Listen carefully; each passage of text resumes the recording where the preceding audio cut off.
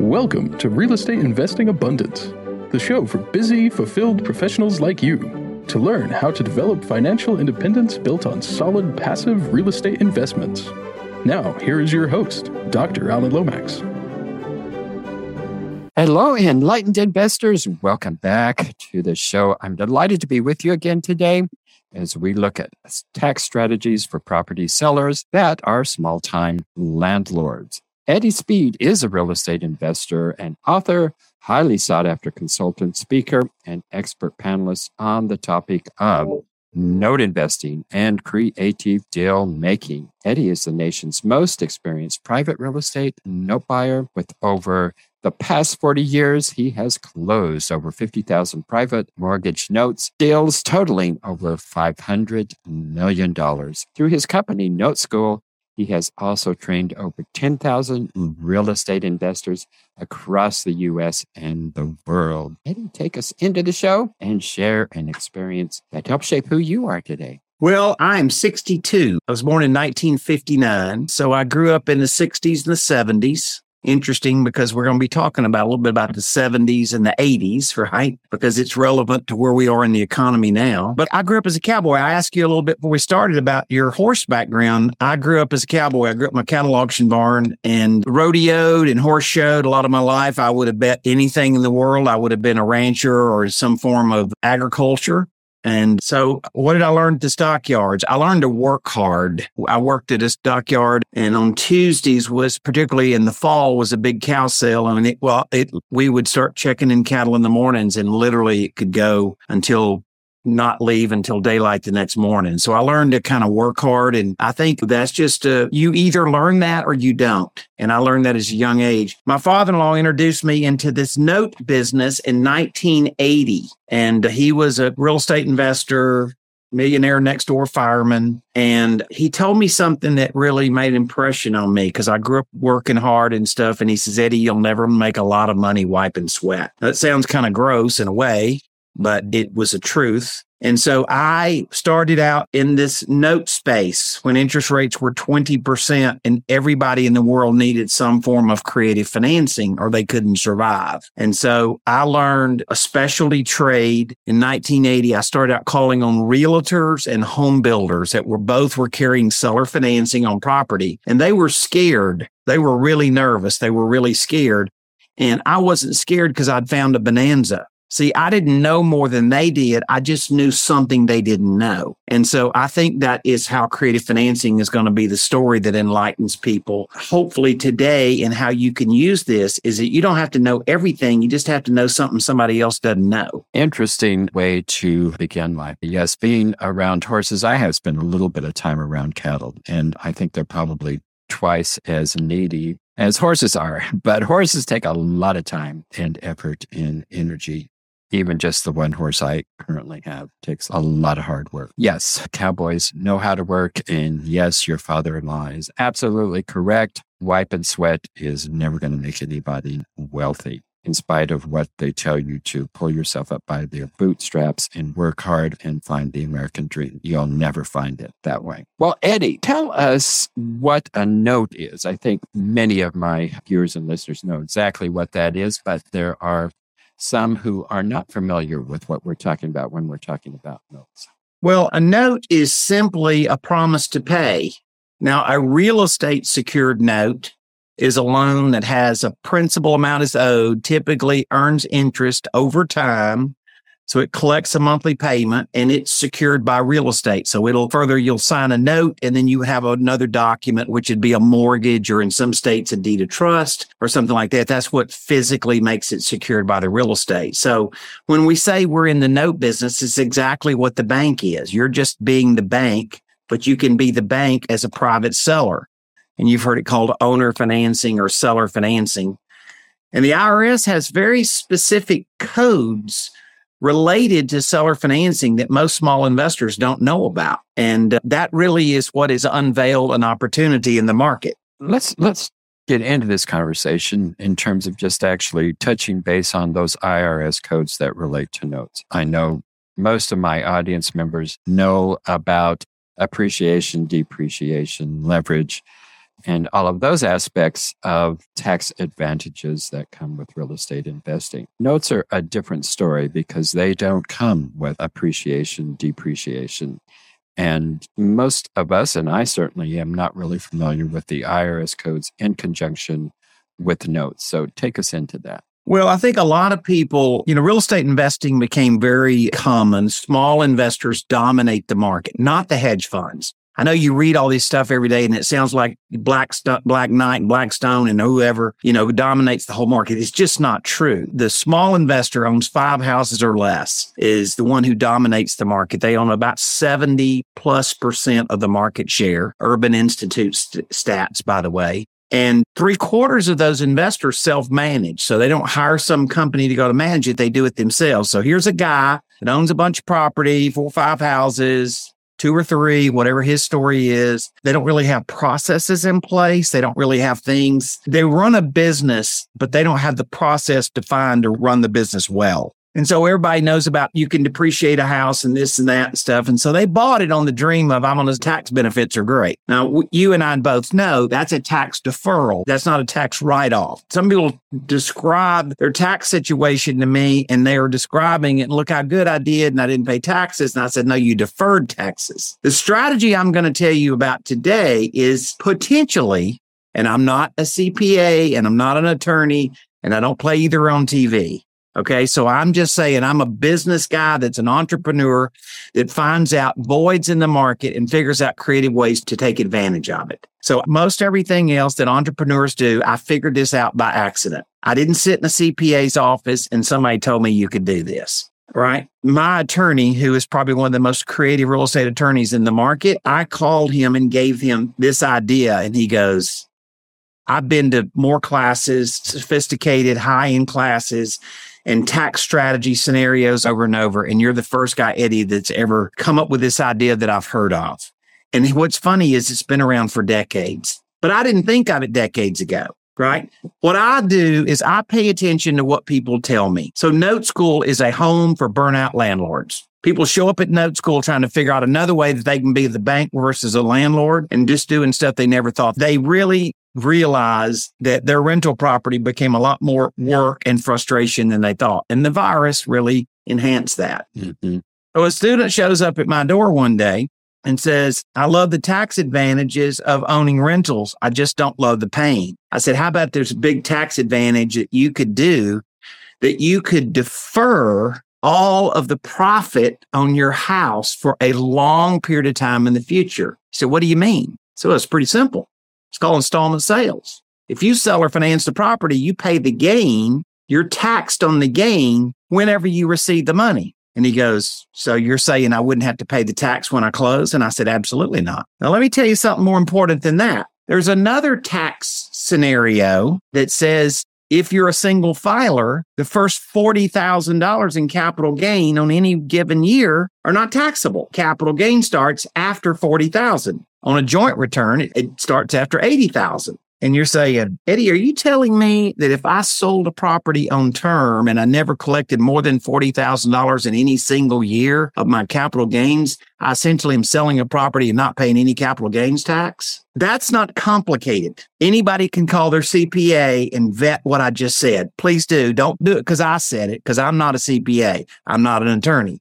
I am a business guy that's closed 50,000 deals. So I've learned, as the old insurance thing goes, I've learned a thing or two because I've seen a thing or two, right? But the point is, what somebody like me's job is, which is to be an entrepreneur and find voids in the market and show people strategies that otherwise they would have never considered. And so that's the kind of thing that Note School does. Now, that's not the only strategy that we teach, and it's not the only little weird scenario we figured out over time. We figured out a number of these. But when people say, what is creative financing? That is a classic. What I just gave you is a classic example of creative financing in a marketplace. Because what landlords, I believe, and I deal with probably 80% of the top 500 house buyers in the business.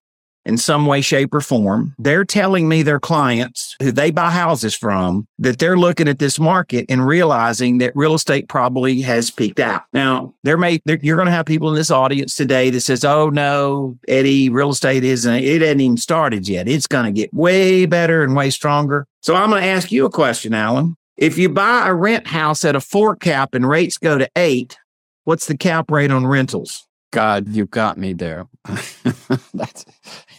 A cap rate is how you determine what a property is worth. Right. It's just a desired yield if you bought a property for cash. So people are buying nicer rental houses today or nicer multifamily today, and they've been buying them at very artificially low cap rates, right? Right. But when the cost of borrowing money far exceeds the yield rate on your investment, that means one of them has to give. Right. Right. So, and we're seeing interest rates at 6% and cap rates. I've heard cap rates as low as 2.5% to 3%. Exactly. Yes. So the deal is, how do you go buy and make money in a market that's getting weird like that? And the way you do it is that you use terms versus cash price. Mm-hmm. It's going to get to where cash price doesn't make sense. Now you're saying, how do you know that? I don't know. 42 years. And, we study it all the time. And I fully understand that we have a weird set of scenarios. This is nothing like 2008. So getting into why we're not like 2008, believe me, of course I know that. But we are getting into a market condition where affordability is everything. And that's going to be the real question. Shortage of inventory? Absolutely. Affordability? That's going to be the real thing. And affordability and a recession, economic recession, which we seem to be 100% headed for, right? Those are right. I mean, quarter number 1 was a decline, and they're expecting quarter number 2 to be the same. And by definition, that's a recession. So yes, we probably are in a recession. We won't know that until mid-July, and I think Fed Chairman Powell is making it abundantly clear. Yeah. Right. Trying. So the point is, this is for some people. Truthfully, the biggest majority of people see this as a crisis. I see it as an opportunity, right? Yeah. So just to give us some figures here, just backing up to this, the first capital gains of 40,000 are not taxed. And I'm thinking, if you're doing seller financing on a home, if you do a 30-year mortgage on that, boy, you could do millions of dollars in owner financing before you reach that $40,000 limit there. So you're trick. Yeah, it's a cool trick. Yeah, you're talking about, and this isn't deferred taxes. This is no taxes. That's it. That, yeah. Well, that's impressive. I've never looked at it from that perspective. Well, I didn't mean to interrupt you there, but I just wanted to look back at that a tad bit there. Eddie, what are the opportunities in this crisis? Well, I think number one, so I'm going to go back to how I figured some of this stuff out. So whether a guy is a small investor, a guy wants to be an alternative investor, meaning that they want to own paper, they want to own mortgages, and they don't want to own real estate, or whether a guy's a gigantic operator. I had lunch with a guy yesterday that I'm fairly sure owns a company. It's the biggest house buyer reseller in the United States. They do north of 2,000 houses a year. And how do I help somebody that's gigantic like that? And so what I do is I teach them a unique strategy that when their buy low, sell high offer doesn't work, of how to go reposition and do something in a different way, right? So I teach guys that are like crazy big. Now, I don't try to teach your whole acquisition team to do it. I take a couple of specialists within a gigantic shop like that. Or I could take, your guy lives 4 doors from you and buys 15 houses a year, right? It doesn't matter. Like just somebody that can focus on it enough to become sufficient at it. Landlords are the most solicited audience for people buying houses at a discount. But small time burnout landlords, number one, undisputed. That's the guy that the biggest house buyers in the business consistently would say, I have more of them than any other people in my customer base. But the guys that I'm fortunate enough to be connected with who do acquisition training for sales teams, So they train of the top 200 house buyers in the business. They train a large percentage of their people. They train them how to go sit at the kitchen table and get a deal. Negotiation, acquisitions training. So those guys have some pretty amazing viewpoints of what customers want. And they say the biggest objection the landlord that doesn't sell is he's worried about his taxes. And so I'm like, well, that's an easy problem to fix. So I feel like we're filling a gap, and it's a big gap. We're not talking about a couple 100,000 houses. We're talking about millions of houses. We're filling a gap, solving a problem that small landlord would have never thought of on their own. There's nothing genius about the 2 tax strategies I just gave you. It's in the tax code. Every CPA in America has heard of both of them. It is nothing about that that's complex. And there's nothing controversial about it either. No, I mean, it's not like a question. It's straight and cut forward. And so what I would say is Eddie didn't invent any of that. Eddie just configured it, right? I configured it inside of a deal to show people something that they hadn't thought of. And so it becomes a great deal for the landlord.